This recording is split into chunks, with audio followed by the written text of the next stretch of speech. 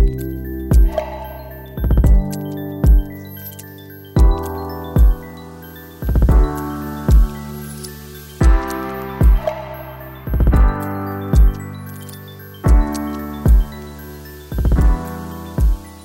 there, you're listening to Frequency Conversations, a podcast about the kingdom of God invading every space in every way.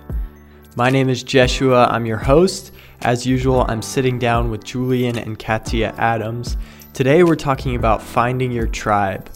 I love this episode. We dive into the Bible and learn lessons from Jesus and Paul about valuing relationships. We talk about how to find your tribe and why it's important. We talk about how to have relationships with non-Christians and a little bit about parenting out of core values. It's a really great episode. Let's dive in.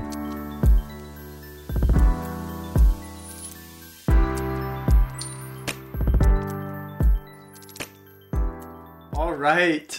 Good to be back here with Julian and Katia. Whoop, whoop. We have another exciting podcast for you guys. I'm excited.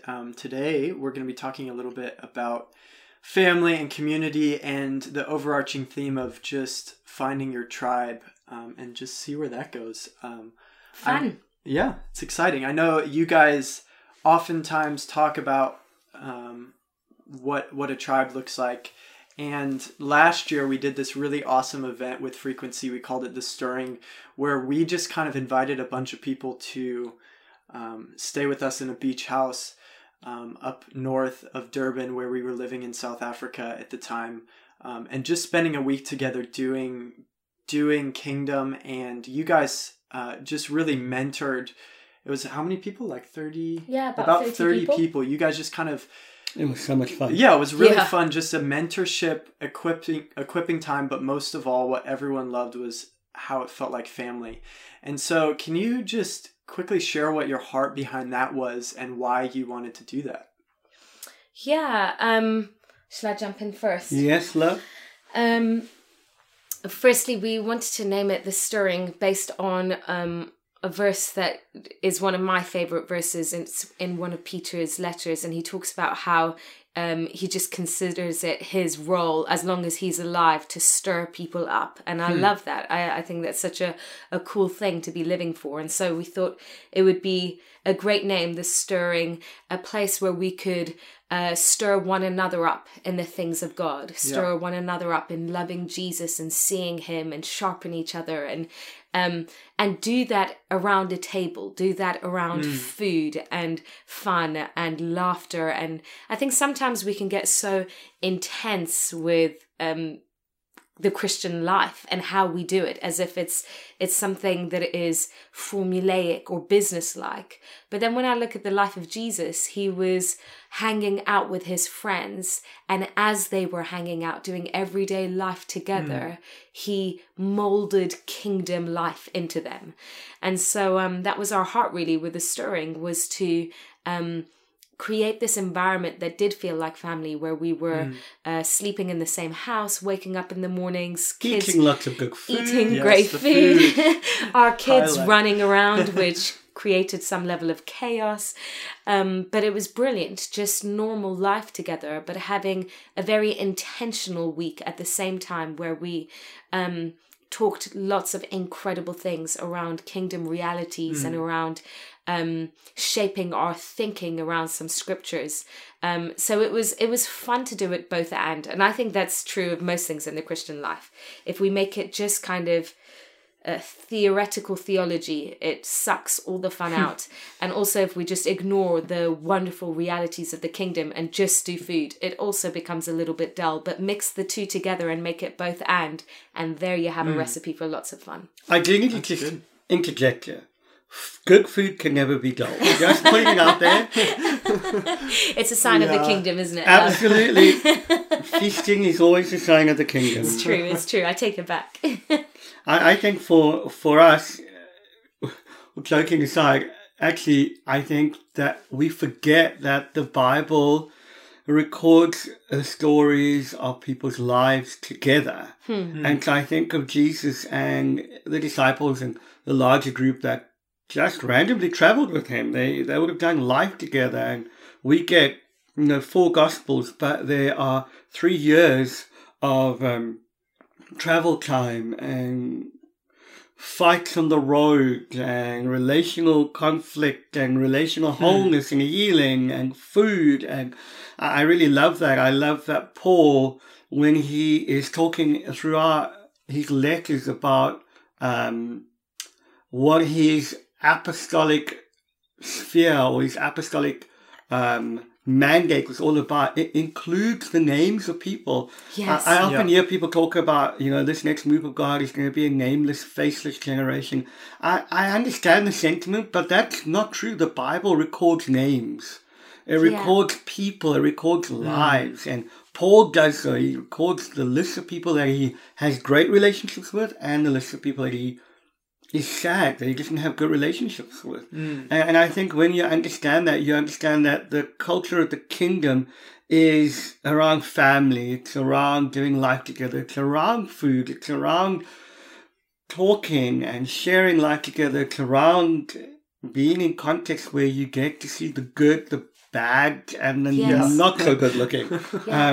And you still choose to prefer one another. You still choose to love one another. You still choose to say, I believe that what God's put in you is worth us tracking together to see it come to pass. I think that's the beauty of, I'm always fascinated by Jesus being able to hang out with someone who, as his ministry began to get developed, clearly began to see he wasn't honest and that he would one day betray him. I think that's amazing. Jesus treats Judas like anyone on his team. It's like, I don't think I've got to that place. Yeah, get your head around that one.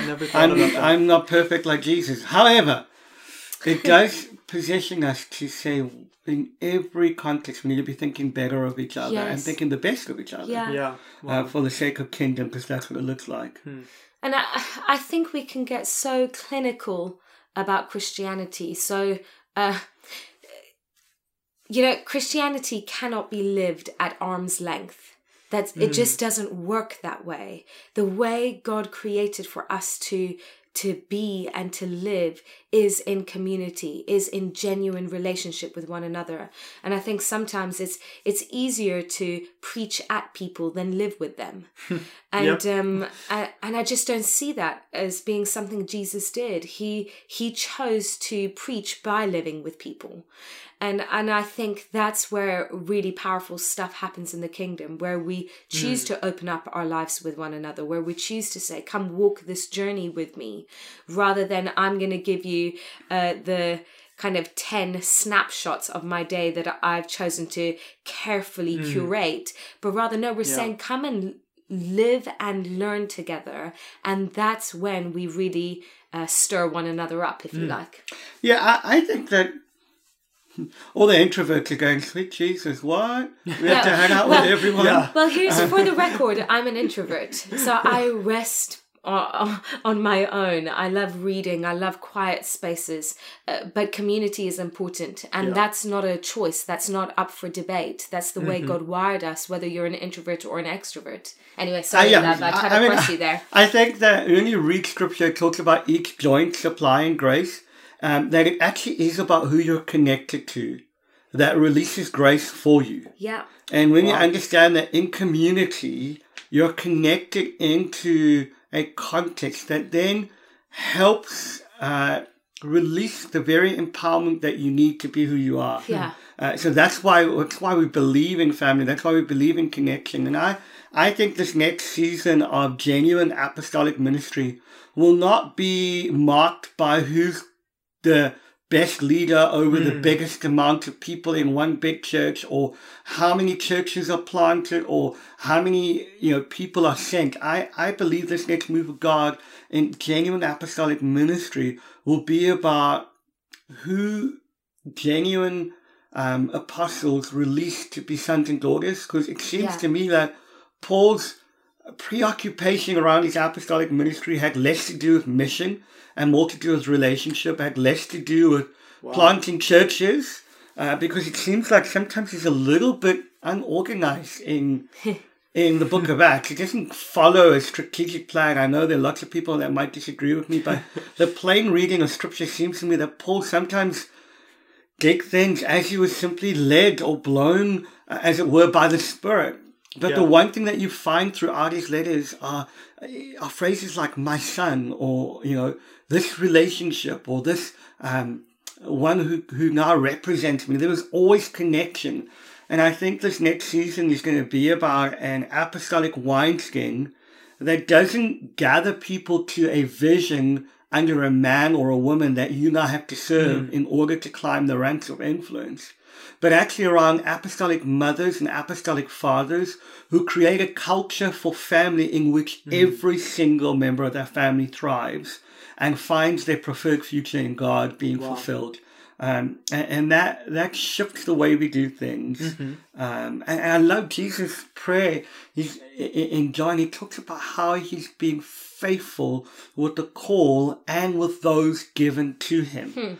That there's something about, as a ministry, as a people, as leaders, that our aim is not simply to fulfill a mission, but being faithful with those who've been given to us. And there's something beautiful when we see that our primary call is through that rather than just what we achieve together. Yeah, totally. That's awesome. You guys, as a couple, I mean, obviously you choose to invite people into that space of family. What do you look for in people? Like what kind of people? I know that sounds, it's not like you're picking and choosing people based on how they look, but what do you see of value in people that you want to bring in? How do you find your tribe, I guess, is a question I'm really trying to ask. Well, there definitely isn't a formula. It's not like we've got our spreadsheet with the list of things. Do you know, I think, well, from my perspective, it's very simple. It's a sense of people who we click with, whatever that looks like. I mean, it really isn't... I don't know if I can make it sound more spiritual, but I don't know if it is very spiritual in inverted commas, you know? I think it's just very natural that you want to spend time with people who you click with, you have chemistry with, that bring you life, that aren't exhausting. That is one of the big things that, honestly, I think about because I'm human and I have limited capacity and we have 2 crazy toddlers at home and busy ministry running. So there's lots going on. And so one of the things that, I'm looking for in terms of family and tribe is people who are wanting to contribute to the whole together rather than looking to me to contribute to everything. Because that just becomes exhausting and I'm going to disappoint on every level on that front. So really, I think that would be the biggest thing that I'm looking for in terms of who we're inviting in and looking to do life with is not perfect people, not super gifted people, although they might be, and that's wonderful. Not, there's no level on what people need to be except for people who are willing to contribute together into family, because that's what family is, right? We all bring our different parts. Julian and my family with our 2 children, we will each bring our different parts, and the whole definition of us being a family is that we come together to form a whole. And so that's what I'm looking for in terms of people who we do life with.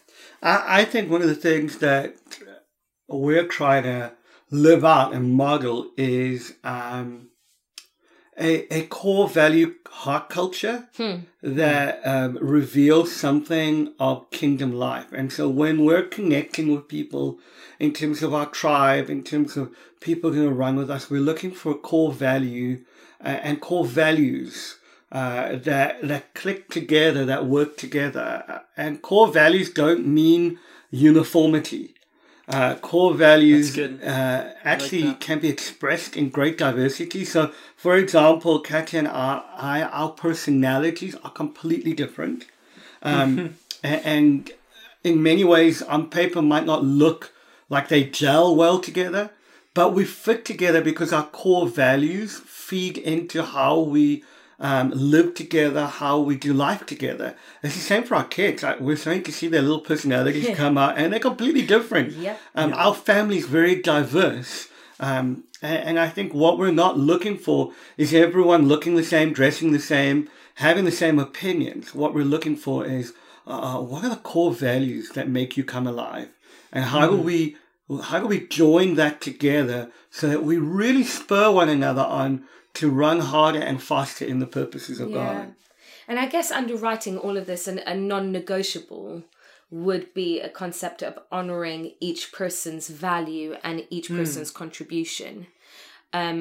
And that's both important in the natural for us as a family, and recognizing kind of God-given gifts on each person, and valuing that, celebrating that, not wanting to compete against each other on those things. But, we're teaching our 2 and 3-year-old this all the time at the moment. It's not a competition. You guys don't need to outdo each other, but rather you can celebrate the other person's ability to do something. And I think that's a non-negotiable, really, in terms of finding our tribe, finding family, and inviting people into family, is a recognition that each of us has a different, unique, incredible thing given to us by Jesus, so that we can release that in the world. And we want to celebrate that. We want to recognize the different giftings in people and not feel compelled to somehow outdo one another, but rather recognizing that honor is a key value in families. Honor is a key value in the kingdom.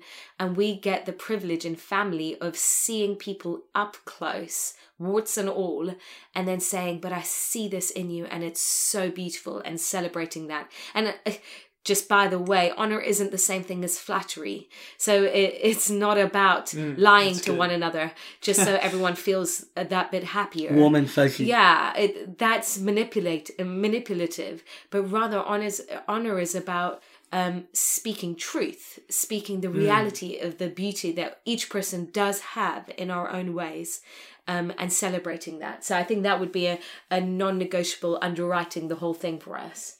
Yeah.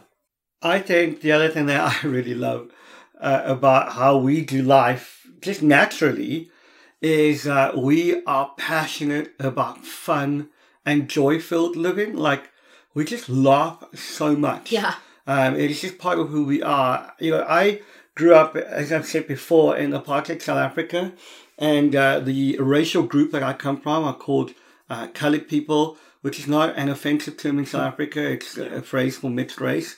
And one of the things that marks colored people in South Africa is their sense of joy and, crazy laughter, because joy and laughter was one of the key values that got them through and got us through really difficult times. It's the same in my own cultural dynamic and family. Joy was the key. That didn't mean we denied sadness. It didn't mean that we denied the difficulties. It didn't even mean sometimes when people are struggling with depression that we denied that. It's just that we still, in the midst of all of that, chose to have fun, chose to enjoy each other, chose to laugh. As weird as this might sound, some of the moments of great sadness, particularly when people pass away, even in those moments, there was a glimmer, a expression of some kind of joy. And I think that joy is a big deal in the New Testament. And very much so. Joy is the key to us staying strong. Yes. The Bible says that the joy of the Lord is your strength. And it's because of joy, because of the confident expectation of God's goodness in a joy-filled way that Jesus endured the pain of the cross. And so joy doesn't deny pain, it just simply redefines it. Wow. And I think it's so important that we learn to redefine our circumstances through the lens of an eternal reality of God's goodness and joy in our lives. And I think we love hanging out with people who know how to have a good belly laugh, who know how to just that is see funny stuff, who know how to, in the most honoring, fun-filled way, make light of ourselves and not take each other too seriously. I think that's so important. I love in 2 Corinthians, I think it is, Paul is in this context in Troas where there's this amazing door of gospel effectiveness open. And the Bible says that his spirit was not at rest because Titus wasn't there. Like, he chose not to go through a door of opportunity because his peace was being disturbed because the relationship wasn't there. I think that's such a powerful thing that Paul places emphasis on relationship above mission. We love mission. Wow. Like, I want to see the world saved.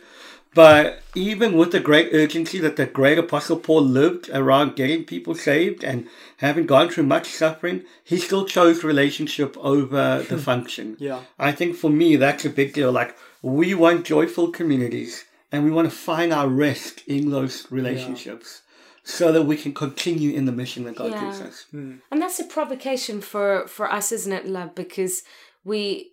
in ministry, sometimes you can think ministry at any cost, but we don't want to leave a war zone of broken relationships behind us because we've just plowed on despite kind of mowing people down. We're just keeping going. But actually, we feel like the best reflection and the best stewardship for us of what God has put in us is maintaining and stewarding beautiful relationships as together we bring the kingdom. Yeah. And so that's a real challenge and provocation. Are we perfect at that? Absolutely not. But I think there's a real desire in both of us for sure to do all that God created us to do, whilst being able to love people well and make people feel like they belong rather than they're just cogs in the wheel that we're using to further our mission and our mandate. Yeah. How do you guys do relationship both on a personal level and in the church context, because that's where you come from, is church leadership oftentimes, with non-believers or people who would traditionally be considered on the outside? Oh.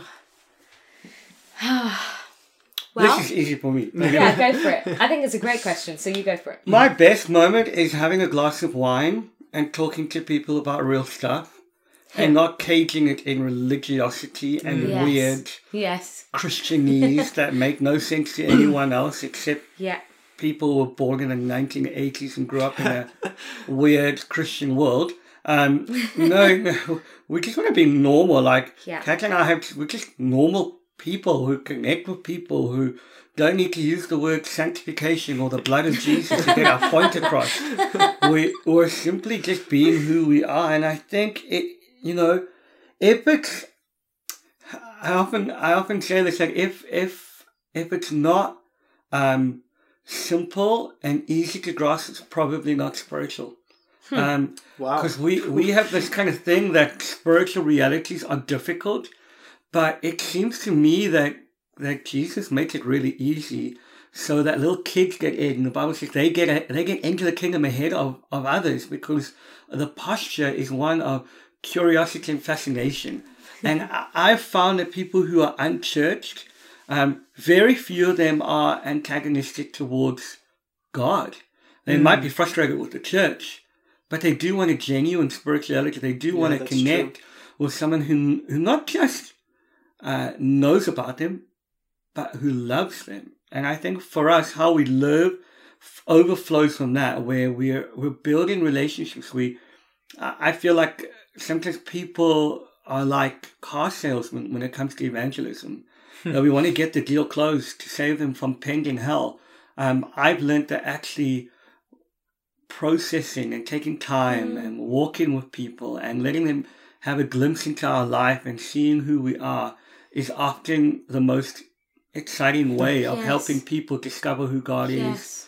Because if it matters to you, it matters to God. And that's the bottom line for me. Like, people are concerned about lots of little things, and how we live, showing how God is involved in our daily lives and how we're raising our kids and how we're spending our money and how we do integrity. All those things matter, and people connect relationally to that, and they can see the hand of God in it. Yeah.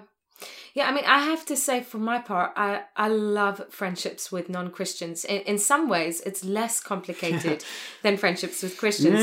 And the reason I say that is, you can't expect the ungodly to have godly morality. Come on now. And so friendship with non-Christians is really easy. And I've had this conversation where people are like, how can you be friends with a person who lives like that? And I find that so funny, because if Jesus went by that school of thought, he would make friends with nobody because everybody around him was not living in the way they should be in order to be Christians, because they weren't Christians around him. So I just find it an alien thought when I think about how God thinks, for us to distance ourselves from non-believers because they're not achieving a level of morality. God didn't choose you or me because we achieved a level of morality. He chose us because he's kind. And I love the unique privilege that we get in extending that kindness to non-Christians by loving them and being involved in their lives and not being the morality police around them. Listen, if we are fully ourselves in friendships with non-Christians, sooner or later they pick up on the standards we're living in without us having to preach those standards to them. And sooner or later, hunger is stirred in their hearts when they see that we're not living because we feel we need to tick boxes of religion, but because we feel like we've been shown such kindness by God. And so, anyway, I love it. I love friendships with non-Christians. I feel like it's one of those moments where I can hear the heart of God in a really fresh way for someone who maybe hasn't encountered 100 prophetic words before. And it just feels like a unique, privileged position to get to walk with non-Christians. So for me, we love inviting non-Christians into our lives. Yeah. And really wherever we kind of set up new bases, and right now we're in a season of transition and looking to move, and I'm excited about our neighbors. I'm excited about befriending people who don't know Jesus and getting to be Jesus to them. That's a really, really wonderful adventure. Katya and I were at a party once for very wealthy people. It was kind of a cocktail party, and we were just enjoying the evening, and a very wealthy banker began chatting with us. And it was super funny. I love Katya. Katya's a medical doctor, so she's quite brainy. Plus she has the Holy Spirit, which makes her super, super, super intelligent. But what I love is that very often in moments like that, where people are asking the hard questions, Katya bypasses the answer and goes for the heart. And so we are starting to understand something, that most people aren't asking questions if they're looking for an answer. They're asking questions if they're looking for a connection. Yeah, absolutely. And so, like, I just love this time where we're there, all dressed up, fancy schmancy, in this amazing apartment with all these wealthy people. And this guy apparently is super non-emotional and quite standoffish, is engaging with Katya. She's chatting, I'm chatting. I then drop in a few prophetic words without saying, "Thus saith the Lord." And this guy begins to well up with tears as we're talking to him, and he's being overwhelmed by the love of God in this context. He then gives Katya a hug, gives me a hug, and I am a great hugger. I love hugging people. You are, it's true. Give this guy a hug and just give him a little squeeze, and he stopped and he said, "I don't always do this. In fact, I don't think I've ever done this, but please could I get another hug?" Yeah.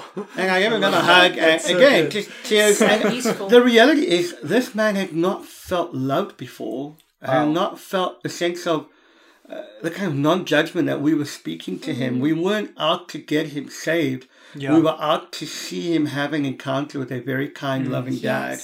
And conversations then began to open up for our friends with this guy about God. And I just think, like, it makes sense to do it that way. It makes sense that Jesus stops for the one, and rather than simply go after power, he's always revealing love. Yes. And it's in the revelation of love that the power display comes. And I think for us, that's love is one of the most beautiful apologetics to the world. Absolutely. If they want to know how to find Jesus, it's for people who genuinely love. Yeah. That's really good. I'd love to just to finish out, just to ask you guys more about family. We've talked about family as in, you know, your tribe that you've found and sought, but in your immediate family with the kids, how you guys do life. I just think about when you look at the Bible, it's really hard to find examples of perfect families, if there are any at all. Because they don't exist. And I think that's awesome. We're perfect. So how do you guys, like, we don't have a ton of time. You could probably talk for ages on family, but what are some themes you guys are just going after in terms of core values with your kids right now and yourselves as a couple? So we're very much learning some of this as we go. Any parent out there will tell you that you kind of make it up as you go along and hope for a lot of wisdom and a lot of grace. I pray for grace for my children all of the time, that they would have grace for my mistakes. But one of the resources actually on the side that I'm finding really helpful is some of Brene Brown's teaching around this. And she does some stuff about in her book, Daring Greatly, around what it looks like to parent. And it's just helpful stuff. I think one of the things that we really want to fight for in our family is that everyone knows they belong regardless of what they do. Mm-hmm. And that's not going to move. That's a goalpost that is set firmly. And that's important for us in our marriage. It's important for our kids to understand that we're not asking for them to perform in order for them to belong. But regardless of their choices, regardless of their highest successes or lowest mistakes, they belong because they're part of this family, and that's not going to change. I think another thing that we really fight for as a family is to in moments of disagreement, moments of argument, try to go for the heart rather than the external action, so that we don't parent in a way that's controlling or motivated by the fear of our children, or trying to instill fear in our children so that they will do what we want, but rather is a sense of wanting to help our kids want to do the right thing. And so trying to focus on their hearts, focus on the reasoning for their behavior. And this isn't easy because they're toddlers. We've got a 2-year-old and a 3-year-old. It's not like this is a quick fix, but this is something that we're really trying to journey into so that we're looking deeper than people's external actions, because it's easy to control people. It's easy to parent in a way that controls the behavior of your children. The question is, have you won their hearts? And that's the big one for us. And I mean, another great resource that we know of, Seth Dahl has written a book with his wife, and I know it's just got lots of win-win parenting, got lots and lots of nuggets of good stuff in there where this is the conversation, really, not controlling behavior, not looking to make your kids afraid of your punishment, and in that getting them to behave in a certain way, because really that doesn't equip them for the future. That might make them behave in a way that's acceptable, but it doesn't equip them for kingdom living, because kingdom living is all about your heart. And so, look, I'm saying this as a very imperfect parent who, if you'd seen me this morning, you'd know that there's lots of stuff that isn't going perfectly. But really, I think that's the power of parents giving their real stories. I find so much life in friends who will open up the reality of their parenting and just say, it's not easy and it's not perfect, but it's worth fighting for. It's worth taking the longer journey of discipline and figuring out what's going on in the heart. Because as we journey in that, the potential is just massive. There's so much to gain if we're willing to fight it out. I mean, I think for me, it's a little bit more, I think we're 3 years in. I think for me, my priority would be around having fun. Like, I grew up in a home where food and fun was synonymous, and where mum and dad would play sneaky tricks on us. We'd laugh and we'd, jump in the pool together and we'd do crazy things. And our kids are boisterous. They are loud. They're just hilarious. They're wild. Our little boy Zeke right now is having to figure out what good humor is and what inappropriate humor is. But we really want to have a happy home. Yeah. And I think for us, we love big. Our kids get smothered with lots of kisses and hugs. Yeah. And they love giving kisses and hugs. I think for us, the dynamic of the present moment and the tactility of love is so important for us. And I think that overarching all of the parenting techniques, which we're learning with 3.5 years in, don't have it down, pastoring and making sure our own hearts have dealt with our own kiddie issues, because none of our parents are perfect. And we all have grown up in particular ways that mean that our knee-jerk reaction could be not the best. Making sure we're processing our inner world regularly is really important. But over and above that, really working to guard time around fun and around time out. And we do ministry, so that means we are traveling with our kids most of the time. And we are making sure that rewards are not based on whether they're good or bad, but on grace. We just want to bless our kids. And there are consequences when they make unwise decisions, but that's less about being motivated to do with the reward and more to be about motivated about heart issues. And I think for us, this dynamic of fun, enjoying life, enjoying food, enjoying good times together, having laugh out loud moments, swinging around the room like crazy, and having a messy lounge just because they're kids. It's okay.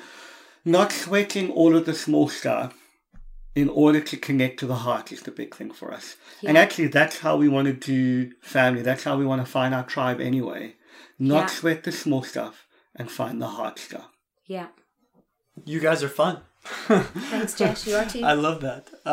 We love you, awesome. Jesh. Any more final thoughts on just family, community, tribe stuff? I thought that was really valuable. Yes, there's never an excuse for a family meal that's not cooked well.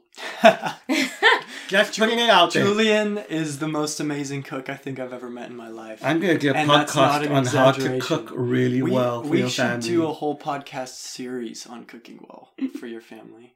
I think that sounds great. One thing I would say, just to finish. My wife's more spiritual than me. Just to...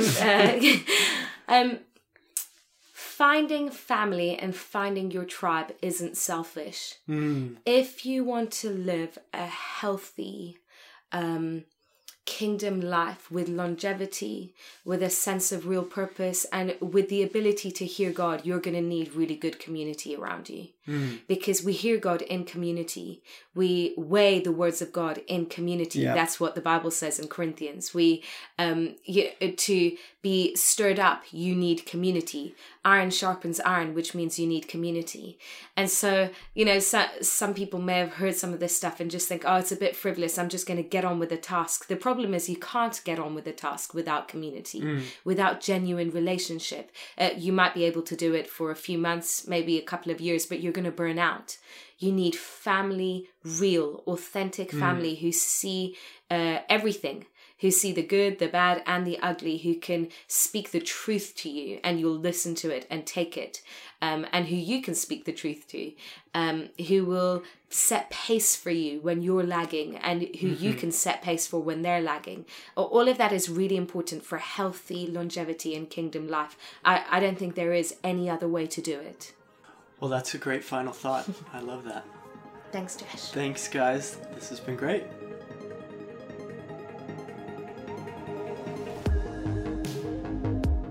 I hope you enjoyed today's episode of Frequency Conversations about how to find your tribe. If you liked today's episode, don't forget to rate us and review us in your podcast app, and of course, share it with your friends.